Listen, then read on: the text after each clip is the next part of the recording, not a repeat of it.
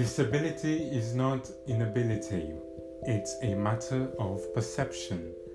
When you focus on someone's disability, overlook their abilities, confidence, and beauty. Once we accepted to be loved the way we are, we subconsciously learn to love ourselves unconditionally. So many of our dreams seem impossible to begin with, then they become incredible in God's time. Personally, I have never been naive. I have realized that growing up in this day and age is difficult for anyone.